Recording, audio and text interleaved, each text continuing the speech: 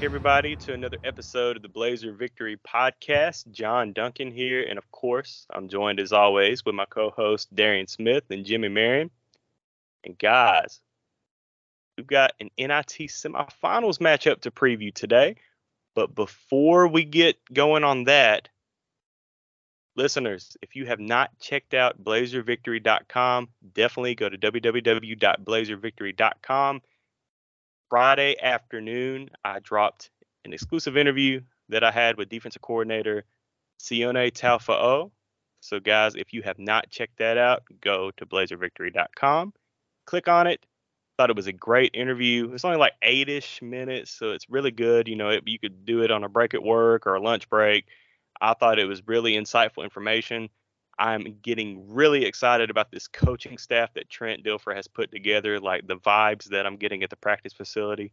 So, listeners, if you have not checked it out, blazervictory.com, check that interview out that I had with Sione Taufa'o. And also, last Monday, I dropped an interview that I had with offensive coordinator Alex Mortensen, which I also thought was a really good interview. So, guys, if you have not checked that out, blazervictory.com, or if you're listening on Apple Podcasts, Spotify, Podbean, wherever, just go back a couple episodes and you can check those out.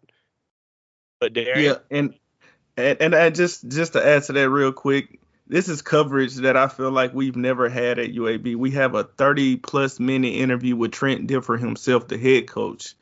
John has 2 interviews with both of the coordinators, offensive and defensive. I highly suggest checking that out. And we're getting into the minds. We're getting connected with this coaching staff. I think that is so important. We've never ever had that. I'm glad we have Steve at 1819 that produces great content week in, week out. But we used to just have an article here and there from AO.com. That's what we used to have here. But now we are actually being a bridge audibly with the coaches. I think we should be appreciative of that. I know, for one, I'm happy of the work you've done, John. I appreciate that, Darren. And, I hope that all the Blazer fans appreciate it as well. Guys, our Blazer Victory listeners, we also need you to help us out and help share that with your UAB friends, because I know there's still a lot of UAB fans that, we haven't tapped to or haven't listened to us. So hopefully we gain, more UAB listeners, especially transitioning to the American Athletic Conference soon. Big things ahead, great things ahead for UAB athletics. So again, blazervictory.com, check it out if you have not done so already. And if you have, hey, share it on Twitter, Facebook, message boards, or, with a UAB friend, just, tell them to check it out. And I hope that they like it and they end up subscribing to us. But guys, we can get into some basketball as UAB moves into the semifinals of the NIT, taking down the Vanderbilt Commodores 67-59 this past Wednesday evening. Jimmy, I'm gonna throw it to you. How, I was in the crow's nest at the very top of the arena, but how did it sound on TV? Because from in person, like, there were the UAB fans that made the trip, the Spirit Squad, the band, like it sounded beautiful in the arena. Like, UAB fans made their presence known, and it was just so cool to see. But Jimmy, were you able to kind of get that from the ESPN2 broadcast on television? Yeah, you could definitely hear UAB faithful in the background, and how cool is that? I mean, it's just great to be on the road in an SEC environment and to hear UAB fans chanting UAB. I just think it was great. You could hear on the radio, obviously really clear, but yeah, you could definitely tell, and you could hear on the broadcast, and it definitely made a difference in the outcome. Yeah, man, it was loud, bro. Like, I was like filled with the UAB spirit, just going into a SEC environment and just hearing us take over. And I feel like this could be another topic if and when we were to start a Patreon, just saying. But these fans from the SEC, bro, they have like knives that cut both ways so many times. So So it's kind of like, oh, Vandy, we really play down to our competition. Like all this type of cocky Yeah. Vanderbilt talk, and like Tennessee was doing it. Oh, Memphis was doing it, and I'm like, you're Memphis, bro. Chill out with FAU, and it's like and it's just so annoying because you guys can't have it both ways. What are you? You either a good team, because then I go to their page and there's all these retweets and hyping up of the game, and then when you lose, it's like how we're not really excited anyway. And I'm just like, no, this is college basketball now. UAB is a good team. North Texas is a good team. FAU is a damn good team. Oh, they know Conference that UAC. now. Charlotte is a good team that won the CBI. So you guys know the team that we're finna face, Utah Valley State, is a damn good team. So guess what? Those teams were better than SEC teams. I remember, was it earlier in the year? I think it was Bruce Pearl. It was like, yeah, UAB, that's a good score. We had that the secret scrimmage thing. Yeah. And one quote, and he was trying to give a compliment, but he was like, yeah, I know that they'll be like 8th in the SEC. He was talking about us. He said, I remember, I'm paraphrasing. I can't really remember exactly what he said, but he said something to that notion. And we was like, why the hell would we be only 8th? Why is that a compliment to say that we'll be 8th in the SEC? What was Vandy? Vandy was pretty high up there, right? Yeah, they were 4th, weren't they? Yeah, they were good. Yeah. And so I don't get it, but the quote unquote mid majors, if you watch the game, if you actually watch the film and look at the teams, you will see that, that UAB team could have went far in the NCAA tournament. That North Texas team could have went far. I think Charlotte or Middle Tennessee could have pulled out a game. Yeah. And then you see what FAU doing. Conference USA was a good ass league. It was. So I know I just went on a rant and went about that because those Memphis fans and those Tennessee fans and Vanderbilt and all of this elitist Alabama fans somewhat. It's kind of and they haven't been that bad, to be honest. I'm gonna be real. I think Alabama know that, like, hey, we're kind of more of a football school, so they haven't been that bad at basketball. So I'm gonna X them out. But like all the other SC, Kentucky, all of these, it's this blue blood elitist kind of feel as if they have some kind of monopoly on college basketball. But hey, man, we got the transfer portal. We got coaches like Andy Kennedy and Mark Madsen that's allowing these guys to flourish. Dusty May allowing these guys to play, and people want to be a part of that. So don't hate on these teams for being good. Just say, damn, that UAB team, they kicked our butt. Props to them, because we are better than them. The end. Well, I'll just to add to that, Darian. Obviously, I don't think many brackets less than 2% had FAU making it as far as they did, but Conference USA in the last decade has been successful in the first round of the NCAA tournament, whether it was UAB or Middle Tennessee. I believe they had back-to-back first, weekend wins in the NCAA tournament, Marshall. So I certainly, when I look at a bracket, I'm almost, looking at Conference USA to make that, first round win, that first round quote unquote upset. So yeah, we're not getting the respect, and it's really good to see just nationally how many people are calling out that whatever it is, 15-1 record. There are 8 teams left. Look who they are. Opportunity to win the NCAA, the NIT, the CBI. So it's really cool. And the coolest part about it is all these teams are going to the American, including us. So that's what's up. Yeah, I just hate that Conference USA is getting all that money, though. But we're bringing all the hype, like all the teams that's coming. We're bringing all the hype and all of the prestige and respect with us to the AAC. So I think as soon as we get there's going to be a lot of eyes on us in football and basketball. And one could argue, like, how much how much are we really losing in the conference when we are bringing history? So what Jimmy just pointed out was history. We have history that we can go by with the eye test. So stop trying to say like, oh, this little league, like look at them, they got to upset it. Well, we got histories of upset after upset after upset. Like what at some point, when is it just respect? When is it like, hey, maybe we should put 2 or 3 of them in? Because I don't think it's just an upset anymore, right? But maybe we just need to give them their respect and see that they have history, that they have the eye test, they have the coaches, they have the roster construction. Like they have the fan support, they have the stadiums. Like I don't know what else do you need to just be respected? At some point, we travel. We'll travel to games and take over SEC coliseums. You know, so yeah. Ancient I just like Coliseums. I like. Do you call them ancient coliseum? No, the Coliseum that they played, Memorial Gym, was an ancient Coliseum. That thing was old.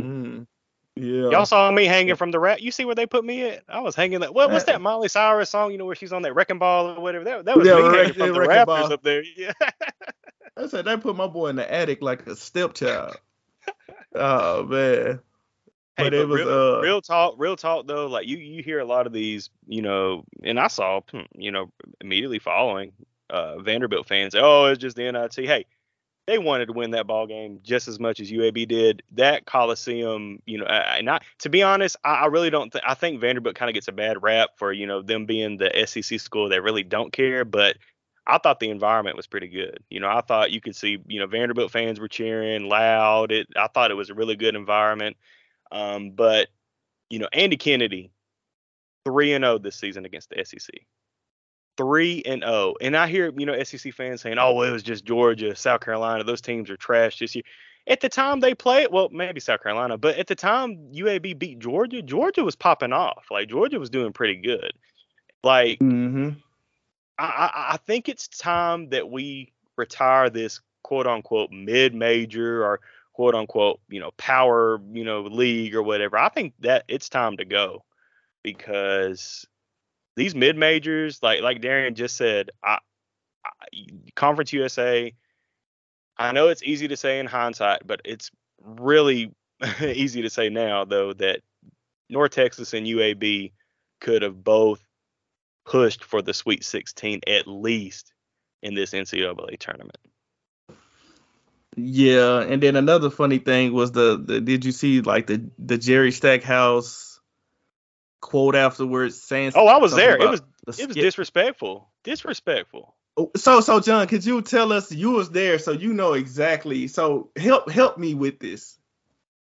Just disrespectful, man. So he went into it is not just the mid-major scheduling. There's something else that I thought was really disrespectful too, but I'll hold that thought for a minute. But looking at what he was saying about how we need to stop playing these, home and homes of mid-majors because they're not helping out our schedule. Bro, you lost to Southern Miss. You lost to Grambling. Like you lost these games, and you're sitting here saying, "Oh, we should have been in the NCAA tournament." And I'm sitting here, because we cover UAB, and we're thinking like, I'm just internally rolling my eyes. Like, I cannot believe this dude said that because he had all the opportunities in the world this season scheduling, and realistically, like the way the NCAA tournament works with, whether it be RPI, net rankings, KenPom, whatever ranking they choose, they're always going to, swayed more to the P5 schools. But that was one thing that I thought was disrespectful, Darian. But another thing that I thought was really disrespectful at the end of his post-game presser, he spoke on, well, I just can't wait for, these 6th-year COVID seniors to get out. I think that's what's kind of helped out a lot of teams What? this year. And I was thinking, Get I out was of like, here, we have a man. couple of those. I said, look, dude, you just need to own it that you got beat by a really good team that just played better than you did the night of the game. And just sitting here making these excuses, like, I just thought it was very disrespectful. And I don't know if AK knows that or if they. But I didn't say anything in the presser because I was just internally rolling my eyes. Like, I cannot believe this dude is saying this. Out Very of disrespectful. all things, Oh, go ahead, Jimmy. I saw you come off mute. Go ahead, I man. mean, my question is, so if UAB is going to be quote unquote eighth projected in the SEC, where would Vandy finish in the American? I mean, Goodness. I'm looking There at the you go. schedule here, and John, you referenced the losses that they had. We didn't talk about they lost to Memphis at home. They went to overtime. It took overtime to beat Temple. They beat they lost, excuse me, to VCU by 5, another mid-major. They beat Wofford by 3. They lost to Grambling. They beat Alabama A&M by 8.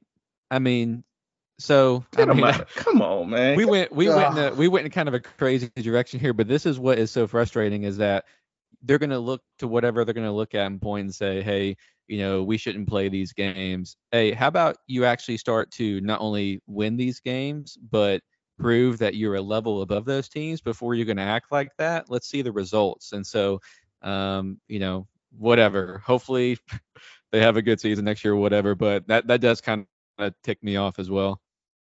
Yeah. How about you coach better? How about Right? that? Like, yeah, like honestly, I'm being dead serious here. Coach better. Don't get mad at UAB for beating you. Don't get mad at AK for out coaching you. Yep. Don't point at mid majors and say it's the home and homes and the 6 year COVID guys. That's why we lost. No, you lost to Grambling. Mm-hmm. You lost to Grambling, dude. You got blew out by Southern Miss at home and this was you had Liam Robbins on the court, Mm-hmm. your best player. They blew you out at home. But we don't need to do those damn home and homes.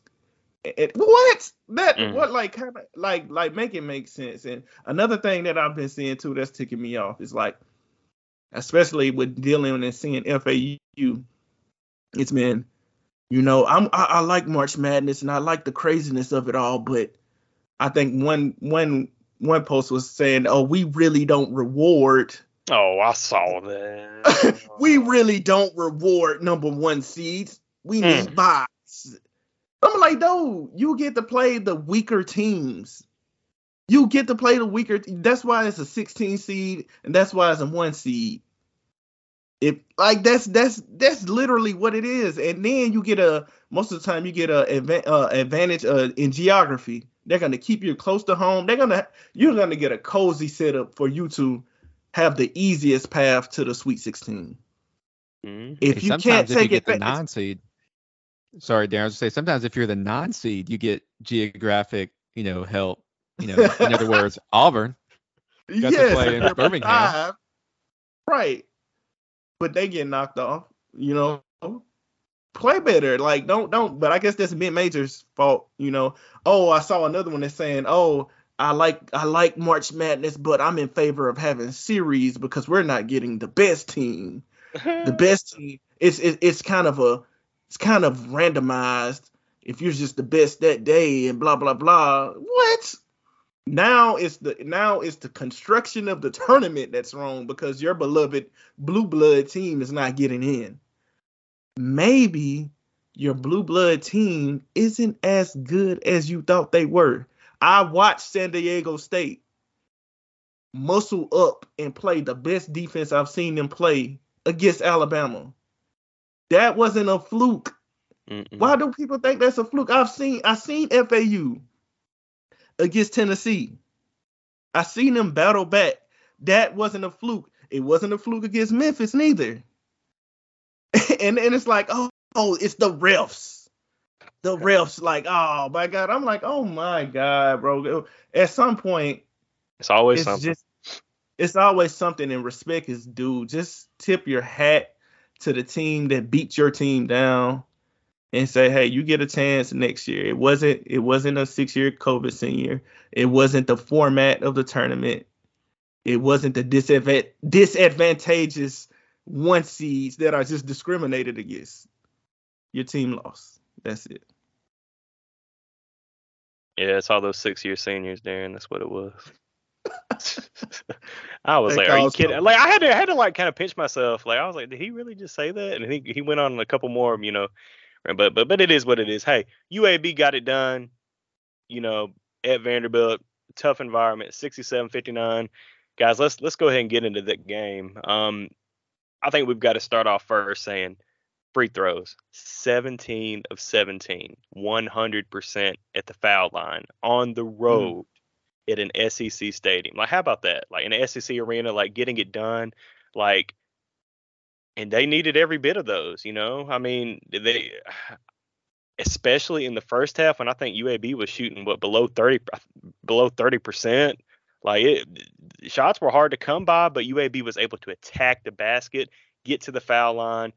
You know, really love what I saw out of Taven Love and KJ Buffin. You know, guys at Trey Jemison, of course, with another double-double, but, you know, just attacking the basket against a quote-unquote Power 5 opponent, you know, and just willing and dealing against them. So I think we do have to start there with the free throw line, and then look at Vanderbilt, 1 of 5, 20%. I don't know what was going on with there. I don't know if they were scared of Trey Jemison or what the deal was, but UAB played really good defense, I thought, for the entire game. And you know, Jelly was able to find himself that second half because let's be honest, guys. You know, that first half we're thinking like, oh my goodness, here comes Morehead State again. You know, a Morehead State performance where Jelly really struggled the previous game, just banking any 3-pointer.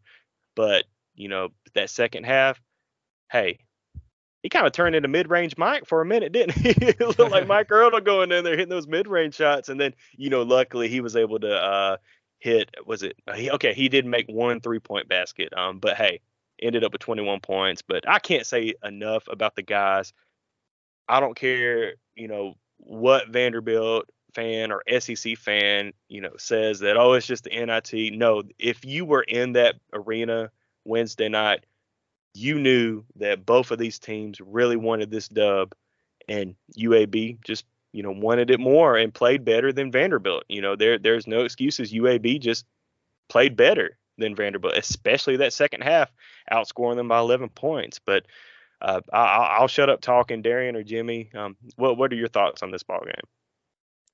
Hey, I was going to point out for those of you that were on the Twitter space at halftime, we were looking at the stats, we were talking about how we Hey, were shout out to you guys handling that Twitter space, man. I was so proud. I couldn't say anything because I was in the arena and, you know, hanging from the rafters with the speakers, but I was able to listen somewhat. Good job, guys. Good job. Well, I thought it was awesome how Darian had pointed out, really, if Jelly starts, and I'm paraphrasing here, if Jelly starts making his shots, like, we are in good shape. Yeah, we're down 3. We don't have the halftime lead, but it's a 1-possession game. Jelly's 1 for 10. If he starts hitting shots, we got this. And what happened, John, you've already referenced. He went 1 for 10 in the first half. He went 6 of 12 in the second half. And when you look at his box score, yeah, he went, I believe it was 7 of 22. So he took a lot of shots predominantly there in the first half while he was trying to figure out how the defense was playing him. AK was talking about how the defense was playing him, and they were coming up behind him, and he was taking those mid-rangers. It took him some time to adjust to that, right?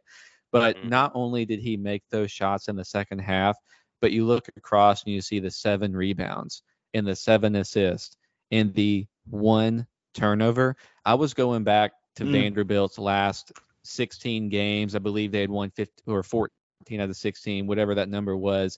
And there really wasn't another guard who did what he did across the full stat line like he did. Of course, there were people that went off and might have had 25 plus against Vanderbilt, but to see that 21, 7, 7, and only 1 assist in the minutes that he played in that type of environment was truly just special. You know, I think it was our friend Steve had made a post, and, you know, even I had said in Twitter, like, hey, Jelly struggled to find his rhythm, which is truly a compliment. Like, that's a compliment that he has been shooting much more efficiently, and we're accustomed to seeing Jelly put that ball up in the air and it going through the net. That was not the case in the first half, but that did not dissuade him from having a stellar second half, and we needed every single bit of it. So I was just really proud of course, the whole team. I want to give a special shout out to Jelly for just the way that he performed, especially in that second half, but the way that he impacted the game in other ways. And that's the true mark of a elite player. Not someone that's just penciled in as a shot chucker. And if his shot is not hitting, what else does he have going on? I know we have challenged, and it's not like Jelly heard the challenge, but we have challenged in a sense of like, okay, let's find different ways to get going. Like your shot and your shot creation is what makes you special, yes. But in order for you to be a complete player, playable no matter what, if that's not going, you still have gravity, right? You still have elite gravity because the type of shots you can make and the range you make them from, you're always dangerous. You can use that to your advantage. You can use that to help your other teammates be better. You can get other guys open looks, especially if your shot isn't going. You can learn how to leverage that. But I was really, really proud of those 7 rebounds and that 1 turnover. They were playing good, tough defense. Just 1 turnover is amazing. That's amazing. But 7 rebounds for Jelly, man, that's crazy. He did a good job of digging down and helping out as your bigs are battling. The ball is being tapped around. He did such a phenomenal job of digging down, and he was getting some contested rebounds down there, something that's been knocked around. A lot of times, a guy that's hustling harder, they'll come up with the ball. Jelly did a good job of making sure he cleaned that up. 7 rebounds for a 5'10" guard. Yeah. And that's really labeled as a shooter. That's good. And then shout out to the team. I think this team is so battle tested through the year that we've had, that we found different ways to win. We found different ways. We can play defensive games. We can play offensive games. Like we know how to win different ways. Shout out to the team for just steadying the ship, playing some good gritty defense, and just keeping us in it until Jelly. Well, I say keeping us in it, but we were close. I think keeping it in it, you was like a 9-point game. No, we were close. It was like a 3-point lead at halftime. We played really good defense. Shout out to KJ Buffin. In the first half, he was timid going up. The second half, I know one play he got an and one. He jumped into that center's chest. Boom, and one, screamed. I'm like, that's it. At first he was going up very, very soft and kind of. He was the guy. Oh, I can't say his name right now. But their center was a good shot blocker. He was in their head. He was in his head, and he was putting up the ball up soft, and he changed his whole demeanor. And Trey Jemison won that matchup outright, dominated that matchup. He used his physicality. I believe Trey leans on his experience, and he's just he's really been the main guy to just the most consistent guy this tournament. And I'm just happy. I'm trying to think of other guys like Taven Loving getting downhill. Eric had moments we was like, whoa, buddy. Whoa, yeah, it's go buddy, too fast sometimes. Yeah. Yeah, calm down, buddy. Calm down. You don't have to shoot a 1-on-3 layup in transition. You're most likely not going to win that. It's 3 defenders. Just slow down, man. And he was getting some kind of those turnovers and everything. I'm like, man, please. But he still was able to get down here. He got to the line. He made his free throws. I think, was he the only guy on the bench to score? I believe he was. I can go back and look at that. He was the only guy on the bench to score. Yes, and he had 14 points. And he also had 7 rebounds. I didn't notice. I didn't even realize that during the game. So in 27 crucial minutes. So, I mean, he was very much needed. I know it comes with, sometimes it can come with some hair pulling out. But we needed his athleticism. We needed his playmaking, his scoring, and his rebounding. And he played good, solid defense. I think the defense, especially on Magnon is not a shooter. That's all I kept saying. This guy cannot shoot. I was tweeting this out. Like historically, he's made some shots during the tournament. But I went back and I looked at the shots. That's why context is important. He was wide open on those shots. They gave him those shots. I'm not saying just leave the guy wide open. I'm saying soft close out. He has a very slow release on his shot. You got time to get there. You can still contest, but play off of him. He wants to get to the rim.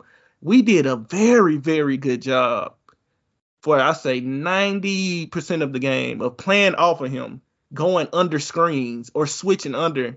Not playing up. We made him make some tough shots. He still made some tough shots, but you live with that. But I feel like we frustrated him. We took Tyron Lawrence.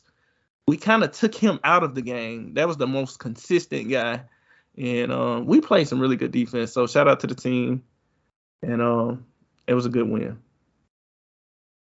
Yeah, definitely. And shout out again. I just want to give a shout out again to Trey Jemison. I mean, 17 points, 8 of 10 from the field, got the and one free throw, 12 rebounds, another double-double. And I agree 100%, Darian, what you just said, that he has been, the guy this whole NIT and really the Conference USA tournament as well. He has just been playing his best basketball that he's played his whole career at UAB lately, and it's just so fun to watch. And it's just one of my favorite moments in that game against Vanderbilt was the transition dunk pass from Jelly Walker to Trey Jemison to get that dunk. And at the time, I really didn't realize how close that was from being swatted down by Vanderbilt center, I believe.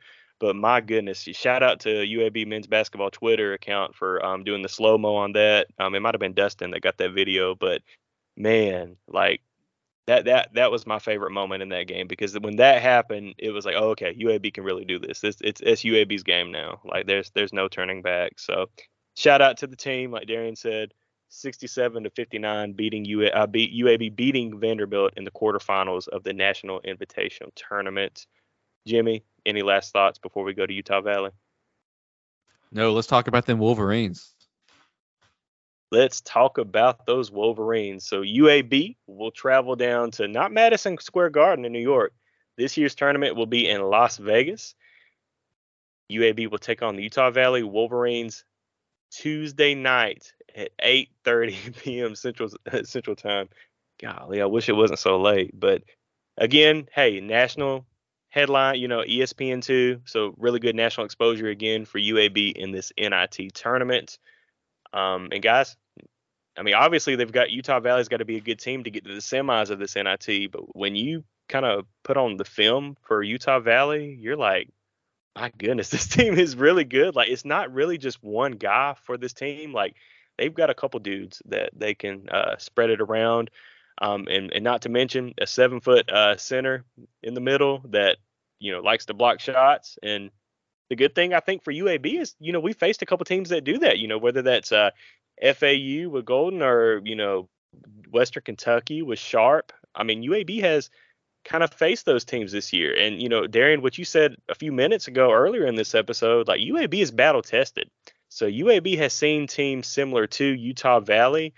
And I think that helps UAB in this matchup. But one guy, other than the center, that really pops off to me in film study, especially looking at that game against Cincinnati and the game prior against Colorado, is Woodbury, Trey Woodbury, the number 4. He's their senior guard, 6'4", 200. Only averaging 13 points a game, but when you watch his film, like he's the guy that the offense runs through. Like, he is getting assist after assist. I think he averages 4.7 assists per game. So I think it really the offense really revolves around him. But Darian, does anything else pop off? I know there's some other dudes on this team because I saw some other dudes too. But to me, the guy to focus on for UAB is going to be the guard Trey Woodbury. Yeah, and I think Jimmy is eager to get after the Wolverines real quick. I saw that he was off of mute, so I'm a swing it. John, you just passed it out to the perimeter. The defender just closed out on me. Is it Jimmy Meter? Is it Jimmy Meter time? Well, no, I'm just saying the defender closed out on me. You kicked it out. They doubled you in the post. You got to see it visually. They doubled John in the post right there. John kicked it out to me, and the defender ran to close out on me because I'm a 40% 3-point shooter. I swung it to Jimmy, and I'm gonna let Jimmy cook real quick. I'm gonna try not to airball this opportunity real quick. So, hey, John said earlier, I mean, you don't get 28 wins if you're not a good basketball team. You were talking about Trey Woodbury, and he certainly pops off too. Something interesting about him is that he's actually from Las Vegas, so he started off his career at UNLV, so he's definitely going to have some local fan and friend support, in that building. Stylistically, what's nice about Utah Valley is that they are pretty much the complete opposite of some of these other teams that we've seen, like a UNT or a UTEP or a Charlotte, and like in that they like to get up and they like to run. So they rank top 50 in the country in tempo. And another interesting thing about them is just that they are the top shot blocking team in the country. So we'll talk about what impact I think that may or may not have on the game later. They do a good job of the defensive glass or on the defensive glass, not so much on the offensive side in terms of offensive rebounding. And they, like us, they're good at getting to the free throw line and converting. So they're top 50 as we are in free throws attempted and free throws made per game. But for me, when you look at just we like to, in our previews, talk about starting lineup and matchups. And one thing that's very interesting about this Utah Valley team is their length and their athleticism. So they are, in terms of average height, they rank number 37th in the country. And their starting five is 6'4", 6'4", 6'4", 6'9", and 7 foot. And only one player in their 8-man rotation is smaller than 6'4". So when I look at that and we think about jelly, I try to, picture in my mind, is there, how are we going to match up defensively? And when we think about Woodbury, who do we start on Woodbury? In my opinion, I would be surprised if we didn't start the lineup that's got, Brewer in the ball game at 6'7". I think that he might get that initial matchup on Woodbury. And, potentially you could see Taven Lovin as well that's trying to match up against him. But kind of what were kind of your thoughts, Darren, as we shifted back over to you? As you think about this matchup, you think about their players and kind of what they bring to the table. Yeah, first of all, this is a good ass team. Let's start there. If Bruce Pearl was given if he was like letting us know about this team right now, he would say that they could finish 8th in the SEC. That's how good they are. But they have their athleticism. As you pointed out, their athleticism is what pops off. They have got a lot of guys that can get up. Like all of these guys can dunk on you at any point. But then they play, and I wonder if this is an extension of their coach Mark Madsen, who won a ring or two while he was with the Lakers as a backup. But they play a NBA style type of game. Their players are free. The tempo is up and going. They can cook and create shot. It is a lot of pick and rolls, like pick and roll after pick and roll after pick and roll. Their center is he is a good, I believe he's an NBA prospect because he is athletic as hell and he's 7 foot. He can run like a deer. He gives a lot of effort. He's not, when we think of 7-footers, we kind of think of like Victor Golden for FAU or somebody like that. That's and I'm not saying that Victor is not a guy that's swift or anything like that, but they're kind of plotters. They can kind of protect the rim. We kind of think of like Dayron Sharp. Like this guy is 7 foot, but he can run and he can jump. Only thing about him is he is not big. You know who is big? Trey Jemison. Yep.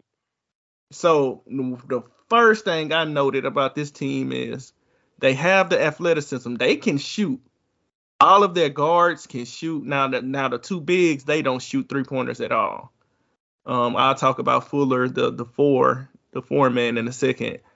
But yeah, all of the guards, they can shoot, they can get hot. So I think we have to play up on them, and they're going to give us a myriad of pick and rolls.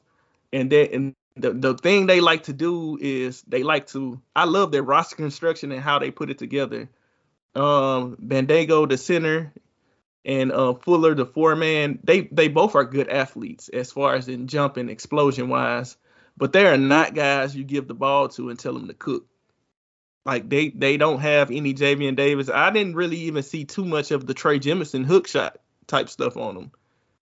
Will they go up and dunk the ball? Will they block the shots? And do they have good hands? Yes, but like Fuller in the post, if you give him the ball and just leave him on the island and tell him to cook something up, a lot of times he was losing the ball. On the other hand, I saw him catch a lob from half court. That was sweet. So, yeah. yeah. So, I mean, these guys are good passers. They're good athletes. I just think you need to know how to defend them. So you have to be physical. They're not very physical. Besides, I think Woodbury he's 6'4", 200. He's built like Taven Lovin, but he can really get up and he can really shoot and he can cook with the ball some in isolation. Justin Harmon is another guy on the wing. He's 6'4". Him and what's his name? I don't want to say it wrong. Darthur. They're 6'4", but they're more wiry kind of guys. Like they're long and wiry, and they don't have that aspect of physicality that Woodbury has. So I think our guys has a chance. Like Jelly, I probably would put him on Harmon, but I would tell Jelly to be all. Jelly is quick. I would tell Jelly to be all in his grill. These aren't guys like Janelle Davis that kind of use their physicality and post you up. We've had a couple guards like that. And we struggle with those guys.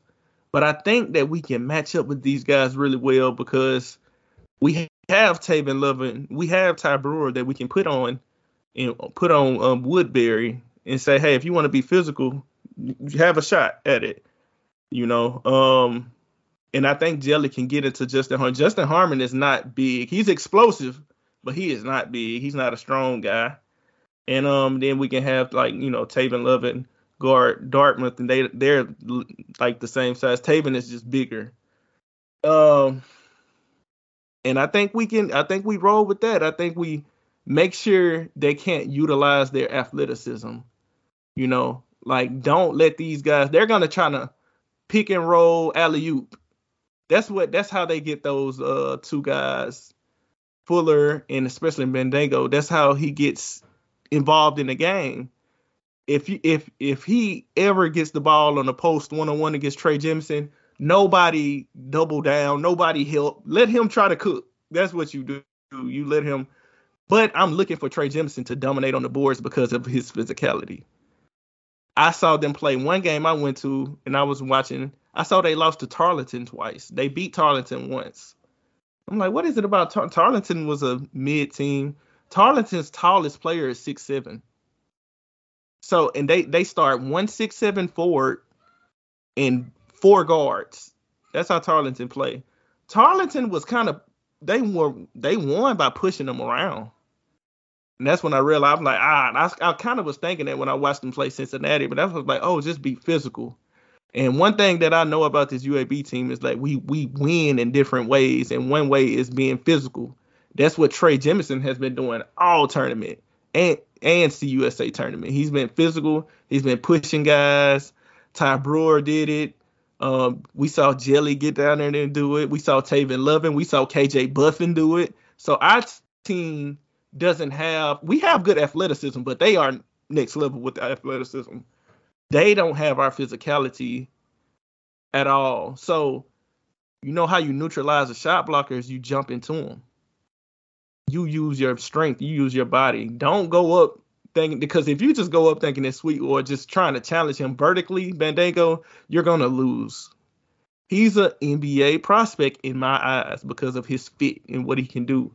I think that Trey Jemison is a bad matchup for him because he's just kind of too little for Trey. So, And we'll see. I think that'll be the key matchup to watch. Can we neutralize Mendigo? I also saw when they played Oregon. Oregon had a big, strong center. Guess he neutralized. He took Mendigo out of the game. Basically, the guy had 17 points, 15 rebounds. I think Bendigo probably had 4 points, 6 rebounds, or something like that. It was just not a good game. Probably his worst game of the year because he went against a legit center. But guess what? Utah Valley State still won that game because they have a starting five that's very cohesive. They play with each other all year. They all know their roles. So, and we're going to have to at least take 1 or 2 of these guards out of the game. We can't let them get just basically what we had to do with Vandy. We're going to have to do the same thing with them. And make sure that the Fuller guy, he can't cook on his own. He can't. We have to make sure he doesn't have his opportunities to use his athleticism. He's a smart player too. I think he knows his limitations. Make him obsolete, and get back in transition. Don't let them run and gun in transition. Hustle back, be physical, and go from there. And I think we can win this game. Yeah, I think so too. Now, I would put probably Taven Lovin on Woodbury, but tell Taven that, hey, Woodbury is, he's a really good shooter, but he can also shoot the 3-pointer really well. He's a 40% 3-point shooter from the year.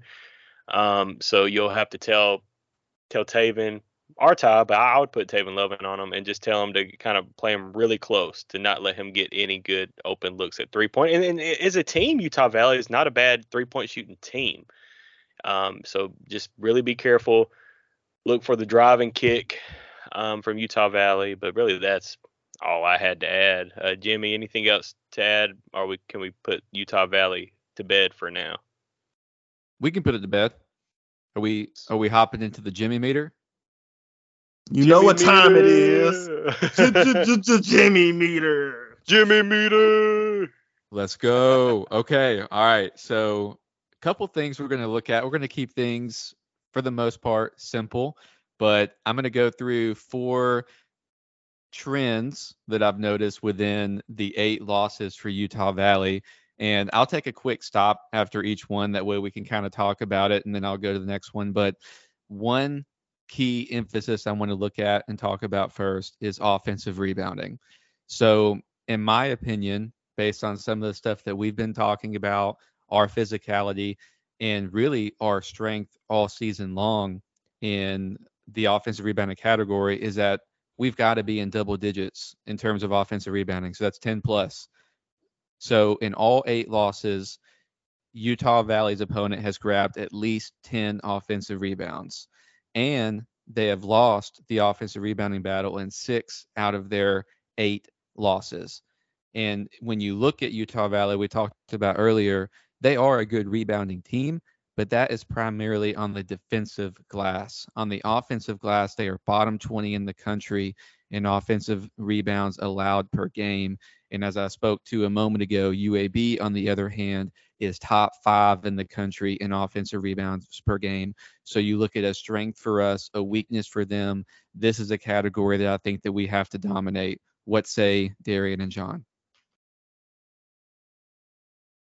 Hey, that goes hand in hand with what I'm seeing what I see on tape with the physicality.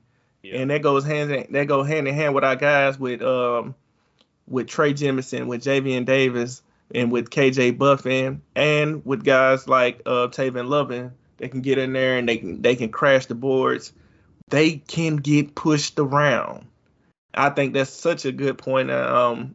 It's kind of verify what you can see with your eyes, and I think that's all due with physicality. Nothing more. And that's not athleticism. That's just getting down there. And the guy, he's 7 foot, but he's only 215.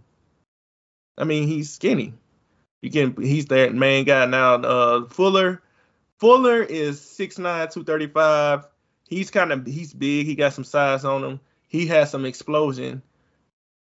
And I forgot to mention this, but laterally he doesn't move well. Like if you get him 1-on-1, or if you can, or in rebounding spaces, you can work yourself around him really quick. He's not the quickest. He's not the He's good vertically, but not side to side. So I think we have opportunities to go around, sneak Taven Love and crash the board weak side on him type of deal. So hey, that's a good analysis right there. Good trend finding, Jimmy.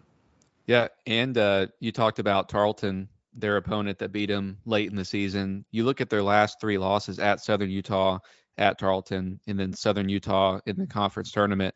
They lost the offensive rebounding battle in those games by 7 at Southern Utah, by 4 at Tarleton, and then by 7 again to Southern Utah. So again, you look at opponent Southern Utah that beat Utah Valley twice this season. What they do, they dominated them in the offensive glass. So that is trend number 1. So trend number 2, we're going to keep things simple, turnovers. So when I think about an up-tempo game and I think about the fast tempo transition, you know, we have at times this season, we've had games in which we've had a lot of turnovers.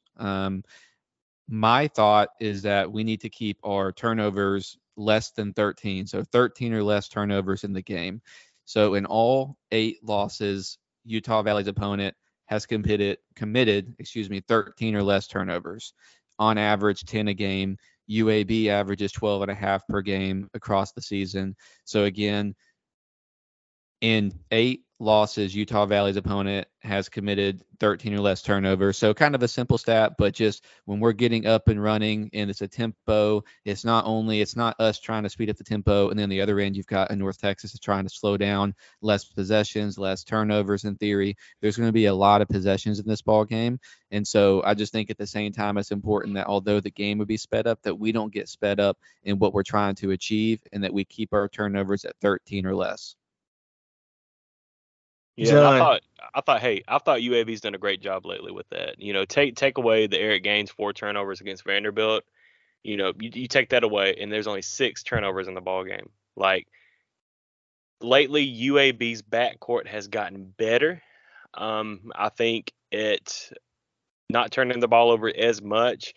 But yeah, UAB's backcourt is going to have another really good game. And Jimmy mentioned it. This is going to be a very fast tempo game come Tuesday night. So our backcourt's going to need to be really careful. Hey, Eric, if you if you're outnumbered 3-1, hey, you might want to just back that ball back out and just start fresh instead of trying to do too much. And that's not slighting the guy. I mean, because Eric's just trying to make a play, and that's what Eric gains. You know, his his athleticism. He just wants to make that play. But in this game, we're going to need to kind of slow it down at times. And that's kind of like, you look at an FAU type of a game. That's kind of how FAU beat us. UAB was just going too fast and getting too sloppy with the ball at parts during that game. So definitely point of emphasis for UAB's backcourt to handle the ball well in this fast tempo light game. yeah, I was actually for the lob that Eric point to. Y'all finna say, John, this sounds like a game where we're like, hey, Eric. Whoa, there we go. Let's slow down. But yeah, you've already made the point. All right, guys. So let's look at trend number 3. So let's talk about 3-point shooting. So in my opinion, the goal for this game, UAB has got to make more than 5 threes. And that sounds easy, right? Easy enough. Well, we know in the Vanderbilt game, we had just 2 3-point made, and Utah Valley defends the 3 ball really well. They're holding teams to around 30%, which is top 25 in the country on the 3 ball. And so far in the NIT, they have held New Mexico to 3 3-pointers, Colorado to 4, and Cincinnati had 6. So through 3 games, they've allowed 13 made threes.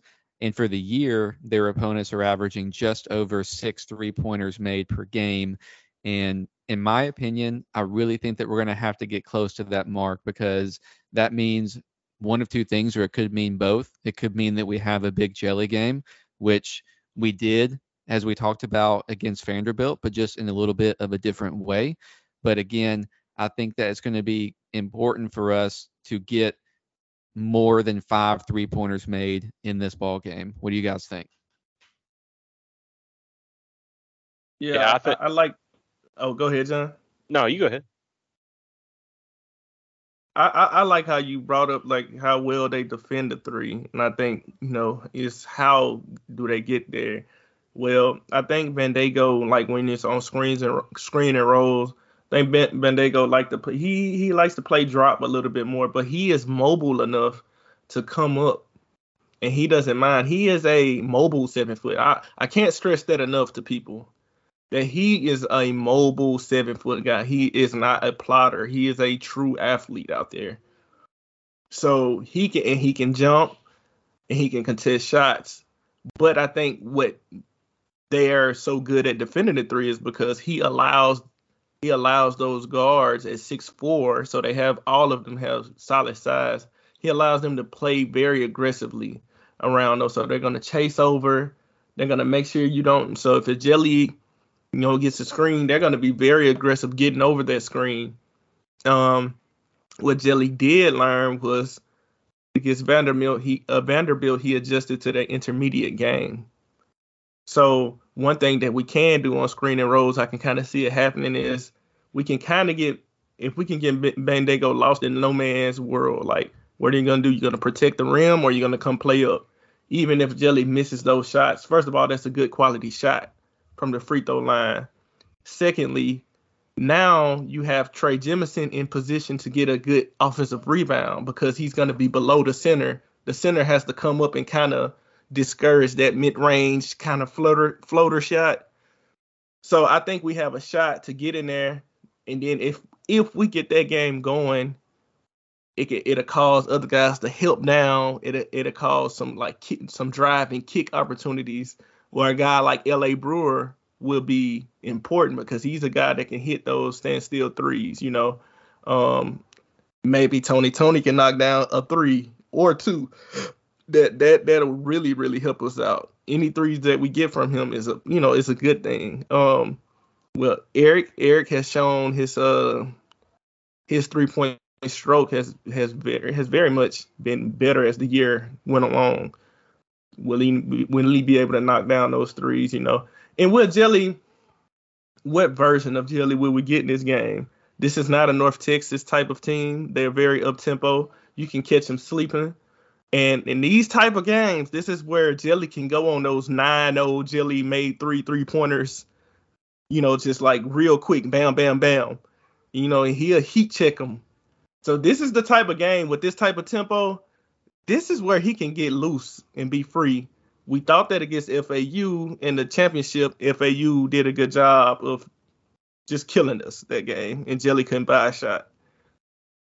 He can do this against Utah Valley State. So will we get heat check Jelly? Doesn't really matter how you defending.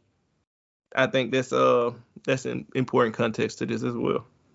And I think you said it best, Darren. I think Ladarius Brewer is going to have to hit a couple 3-pointers. We've got to try to get him involved in this ball game because can Jelly hit 5 threes? Of course he can. Jelly can have a Jelly type game, but lately I think what you just said. He found a way to hit the mid range against Vanderbilt, and that helped UAB get the victory. But UAB's going to need a guy like Ladarius Brewer to step up and knock down at least 1 or 2 3-pointers this game.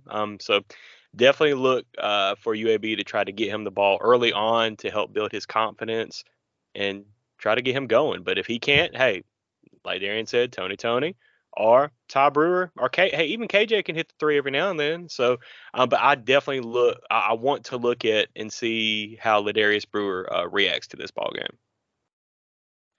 Yeah, one thing for LA, I feel like the last couple of games, especially here in the NIT, that he's really just had some unlucky fouls, and he's found himself in the game he comes in, picks up two fouls real quick, and he's sitting out the rest of the half. And as a high volume rhythm shooter like he is, I really like that point, John. We could absolutely use 2 threes for him off the bench, much less if he got 3. I'd feel super good about where UAB is positioned for this game.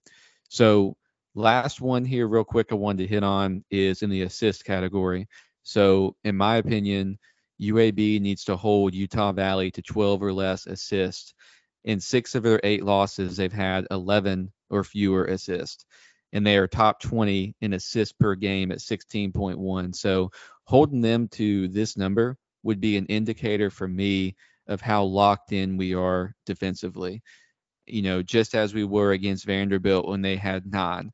Utah Valley, when you have the type of offense that they have, the run and gun style, the 4 guys that are averaging double figures, when they get that ball moving and they get that confidence going, and they've got these, Darian's reference, these lobs to their center that's like Clint Capella in the NBA, catching these lobs and dunking and, grabbing defensive rebounds, and that confidence gets up.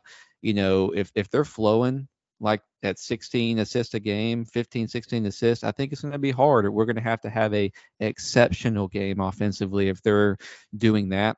But I think if we can hold them to 12 or less assists, that will be a good indicator for our success.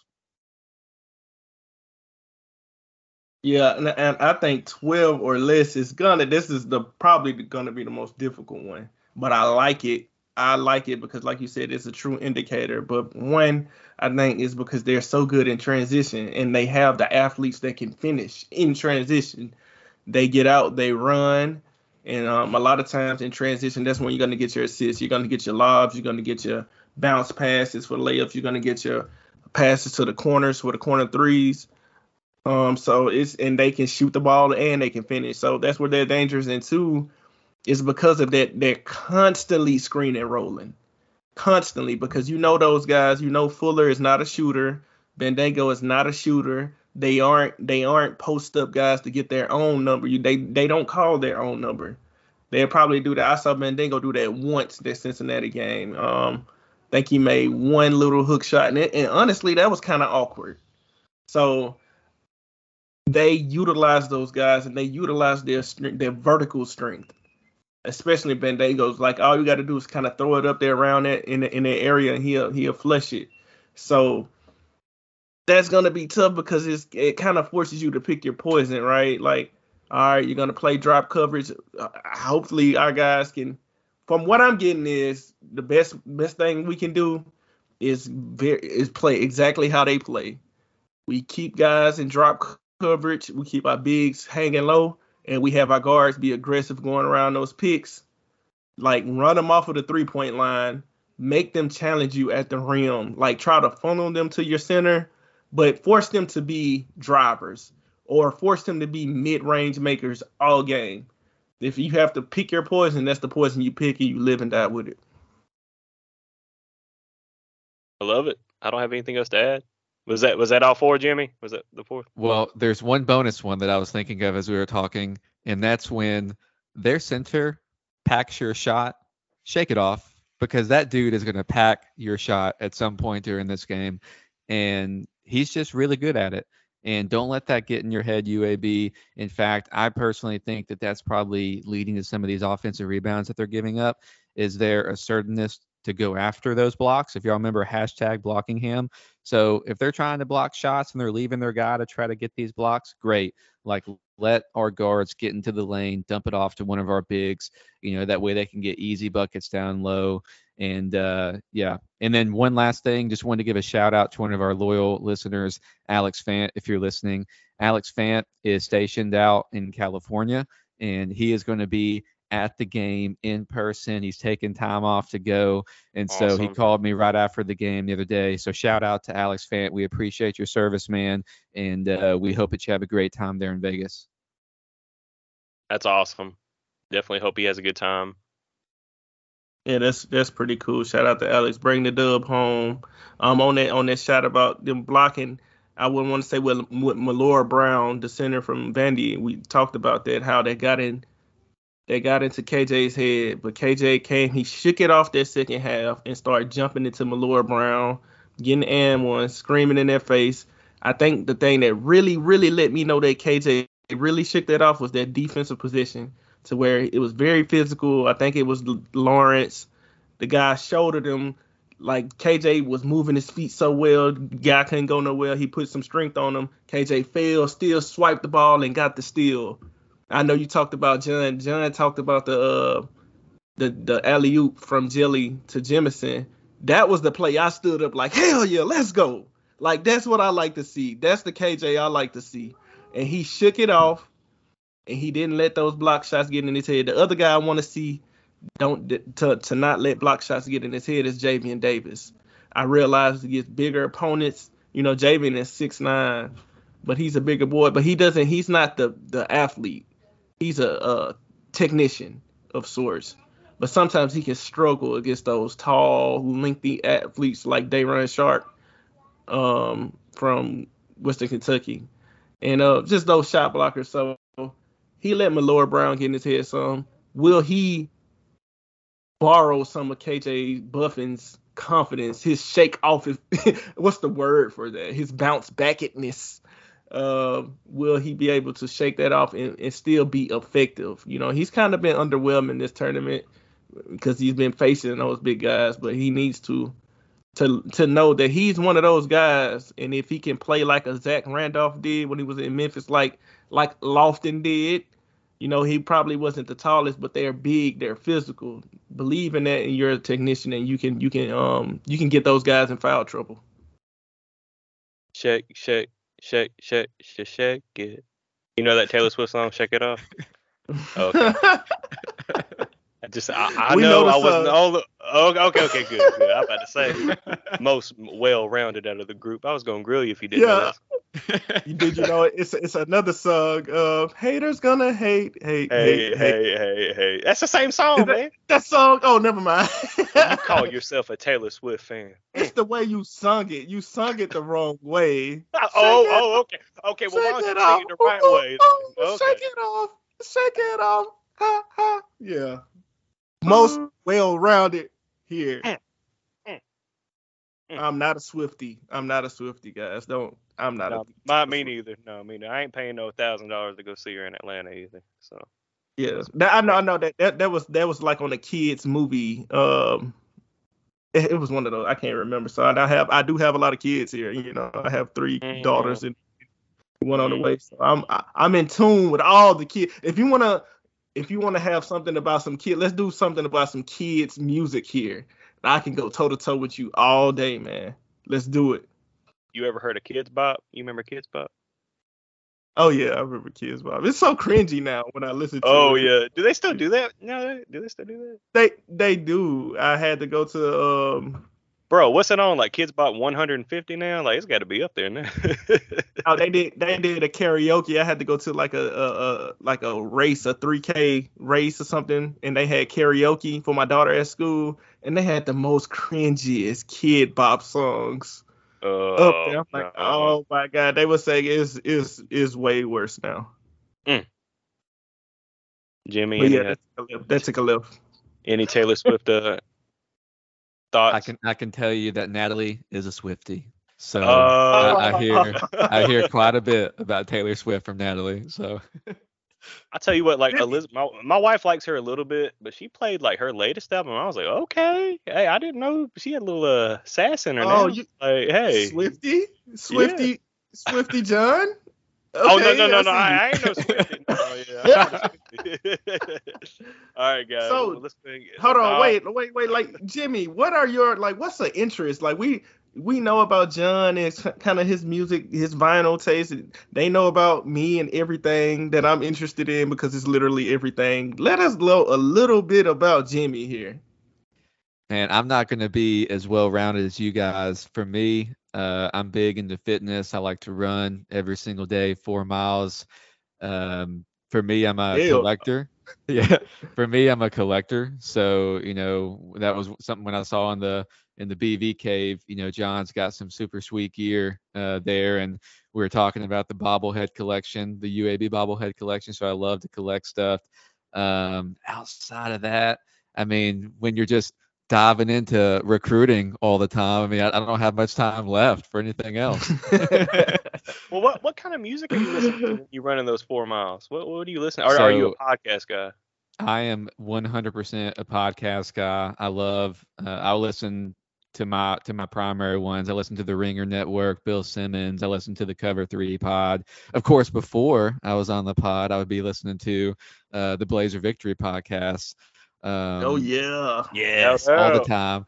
And so I've got I just love the college football pod. I listen to the CBS college basketball pod, and I'm sure there are some that I'm forgetting, but love listening to podcasts. For music for me, I'm going to be super lame on y'all. I'm going to say while I'm working, I'm going to Apple Music. I'm going to today's country hits. I'm just hitting, and I'm just like, just flip through them and I'll just keep hitting that on repeat.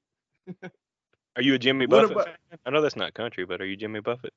I'm not gonna say no. I mean, it's all right, but for me, I'm not a big music guy. I'm not into music. I just go through ebbs and flows. Like once it starts feeling good outside, I want to listen to country. I'll switch it up. Turn some worship on, do some stuff like that. But I'm just not a big music guy. Natalie's a complete opposite. She'll be going to concerts and doing all that, but not for me. John? What's your go-to music? Let's see. It just depends on the day. Like today, I was listening to a lot of Corn. Or I've listened to, Tedeschi Truck Band. I've thrown on some Coldplay. I mean, I go all around, man. And obviously Don Toliver. I've been on a huge Don Toliver kick. Me and Brad listened to that on the way back from Nashville. I don't know if he was a fan, but we popped that on a little bit. I mean, I like a lot. Yeah, a lot of stuff, dude. It just depends on the mood, or what kind of mood I'm in. All right, and then real quick, movies and shows.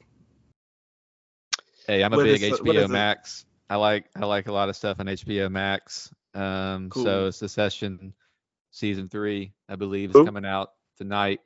Natalie and I, we used to dive into those reality shows. We kind of gave up on that like a year or two ago, so we haven't been too much more into the Bachelorette series in quite some time. But she used to have me going through and looking at that stuff. But I still do like reality TV a little bit. But of course, we talked about Game of Thrones before and Breaking Bad and all the classics. But mainly anything Yeah, I can catch on like HBO Max, like I'm a fan of. John. I mean, the only one I recognized out of that was Breaking Bad. I mean, I've never seen Successful Shin or whatever it is. I've never seen that. I've never seen. So disrespectful. What? I love The Office. I don't know if anybody Yeah. listeners like The Office. We're big into The I love Office. The Office. Yeah. We finished. Elizabeth and I finished You. I thought that was really well done. Just stuff on None of y'all, Netflix. I don't know. y'all not into the MCU, the Marvel Cinematic Universe, or What is it? no? Funny thing is, the first Marvel movie I ever saw was Avengers Endgame, and I had What? somebody. Yeah, so isn't that crazy, right? So anybody that's like super in the series and be like, "What is wrong with you?" So I was like John. I was like, I don't understand like what is happening. But I got invited to go to the movies, with this group of friends. I was like, screw it, I'll go. And I sat there and I had buddies that were like literally tearing up at the end. I'm like, I just don't know what the heck is going on, man. And then when I got home, I told Natalie, I said, I guess we're gonna have to watch this. So then we just rewatched everything. But that's how my Marvel experience started, was watching Avengers Endgame at the Summit Theater and being like, why is everybody in here crying? Yeah, all those Bro, movies I are would. boring to me, man. I know Darren loves it, but like it's all the same, man. It's like you got your hero and the bad guy, and the hero ends up like it's all boring to me. Like it's so predictable. No, it's not. How is Iron Man dying predictable? Oh man, but did he come back? Didn't he? Spoiler. No. Yeah. Oh yeah. Hopefully nobody wants to go watch Iron Man in 2023. That's been out for like 20 years now. Yeah, everybody know he's dead, but no, he doesn't come back. He is dead. Like he's dead. Like so, like yeah, like or watching those. Yeah, I was one of those guys like holding my head up to the sky in the movies. My God, and then watching Black Panther, watching Wakanda Forever, and all the tributes to Chadwick. If you ever watched that, catch that. That's so like emotional and well written. So I love stuff like that, but I love the slow burners like Game of Thrones. So it's so beautifully written. So many moments that'll just make your heart drop. Like, what is going on? So yeah, man. I just thought it was Episodes like aren't those Game of Thrones episodes like an hour and a half long? Like aren't they like super long? They can be long, beautiful. but I also have Like an hour. equally. Ain't nobody got time for that. I also have They're like a an hour. an equally funny Game of Thrones first, watch as well. So I'm sitting downstairs in our living room here at the house, and I'm like, let me The check red out this wedding. game. Yeah, it wasn't the Red Wedding. It was like one of the first Oh. episodes, and there was definitely some, not G-rated stuff going on. And Natalie walks downstairs, and I'm like, I promise you, it's Game of Thrones. Everything's cool. Let's talk about it. And then actually, Natalie and I ended up watching the whole thing together twice. So she loves it more than I do. That's Have awesome. you checked out House of Dragons too? We got through. We're getting some deep cuts here. We watched like 2 or 3 episodes, and I looked at Natalie and I said, Natalie, I am too dumb to watch this show. I don't know what's happening. I need someone to explain to me like what is going on. And we just said, you know what, we're gonna have to have like somebody catch us up to speed. So we stopped about 3 episodes in, and we're probably gonna have to revisit it later. All right, I stop with my protruding on the shows. I just thought it was cool for the listeners to like kind of get to know us. Like I get on my anime spiel too. I'll get on that. I love anime. If you know me, you know I love anime. I'm whatever you want to, whatever it is, you know. So I can get into everything to be honest, except I'm not a country music fan, guys. Just not. Yeah. I like classic rock, but I'm not a country music guy. We'll But get I'm you there. cool with it though. I like sitting out. I like sitting out having some whiskey. I got some neighbors out here that are country music people. We'll sit out there. We'll have some whiskey or have some beers, and we'll listen to some country. I vibe with it. I don't got. I ain't. It ain't. I'm not turning no. I'm not going out to the bar like, hey, turn on that whatever country music guy. You know what I'm saying? I can't even tell you. Only guy I kind of know, and that's not really country, but it's Sam Hunt. And Sam Hunt played here. Nah, that's So pop. Yeah, that's pop. that's pop music, but it's like pop country, you know what I'm Yeah. saying? But yeah, I'm not really that. But yeah, that was cool. I felt like the listeners got to know a little bit about us here, so Definitely. they can bring questions up. Well, guys, we'll be back. We're going to try to do another halftime Twitter space. So if you're not following the Blazer Victory on Twitter, at BlazerPod, give the account a follow. Give Darian a follow at TheyDread75. Give Jimmy a follow at UAB Athletics Fan. And give me a follow at John C. Duncan. And guys, if UAB is able to get the victory Tuesday night, we are planning to do an instant reaction episode. Yes, I know the game does not tip off until 8:30, but we are going to stay up late if UAB gets the dub, and we're going to have an instant reaction episode for you guys. So look for that in your feed. Darian, you want to go ahead and send us out, buddy? Yeah, and I'm open to different slogans to send out since Liz doesn't like "Let's Ride." Yeah, Elizabeth said, my wife said that Let's Ride's getting old. Well, let the listener, hey, do y'all like Let's Ride? Or do y'all think it's getting old? Let us know. And one thing I will, yeah. So the listeners, y'all come up, y'all help us out here because y'all actually give us a lot of good ideas. To be honest, I think the Jimmy meter. I forgot which listener that was, John. You pointed at, you screenshotted. I was like, that's it. That's perfect. So, also I want the listeners. I want them to give feedback if they think I'm gonna wait until I have to figure out the gender of my baby when the baby is born. This will be my last child. I promise you guys, this will be my last child. This is my 4th child. I have 3 girls, so I want you guys to give your predictions. What you think? You think I finally get the boy, or is it just Team Girls, Smith girls for me? So let me know, Elizabeth. Please let me know. I don't want to disappoint you. Uh-oh. I don't want to disappoint you, Liz. So oh yeah, that's who it was that came up with it. But just let me know. But this could be the last time I say it. Let's ride. And shout out to Richardson Hill for coming up with the Jimmy meter. So follow us on Twitter.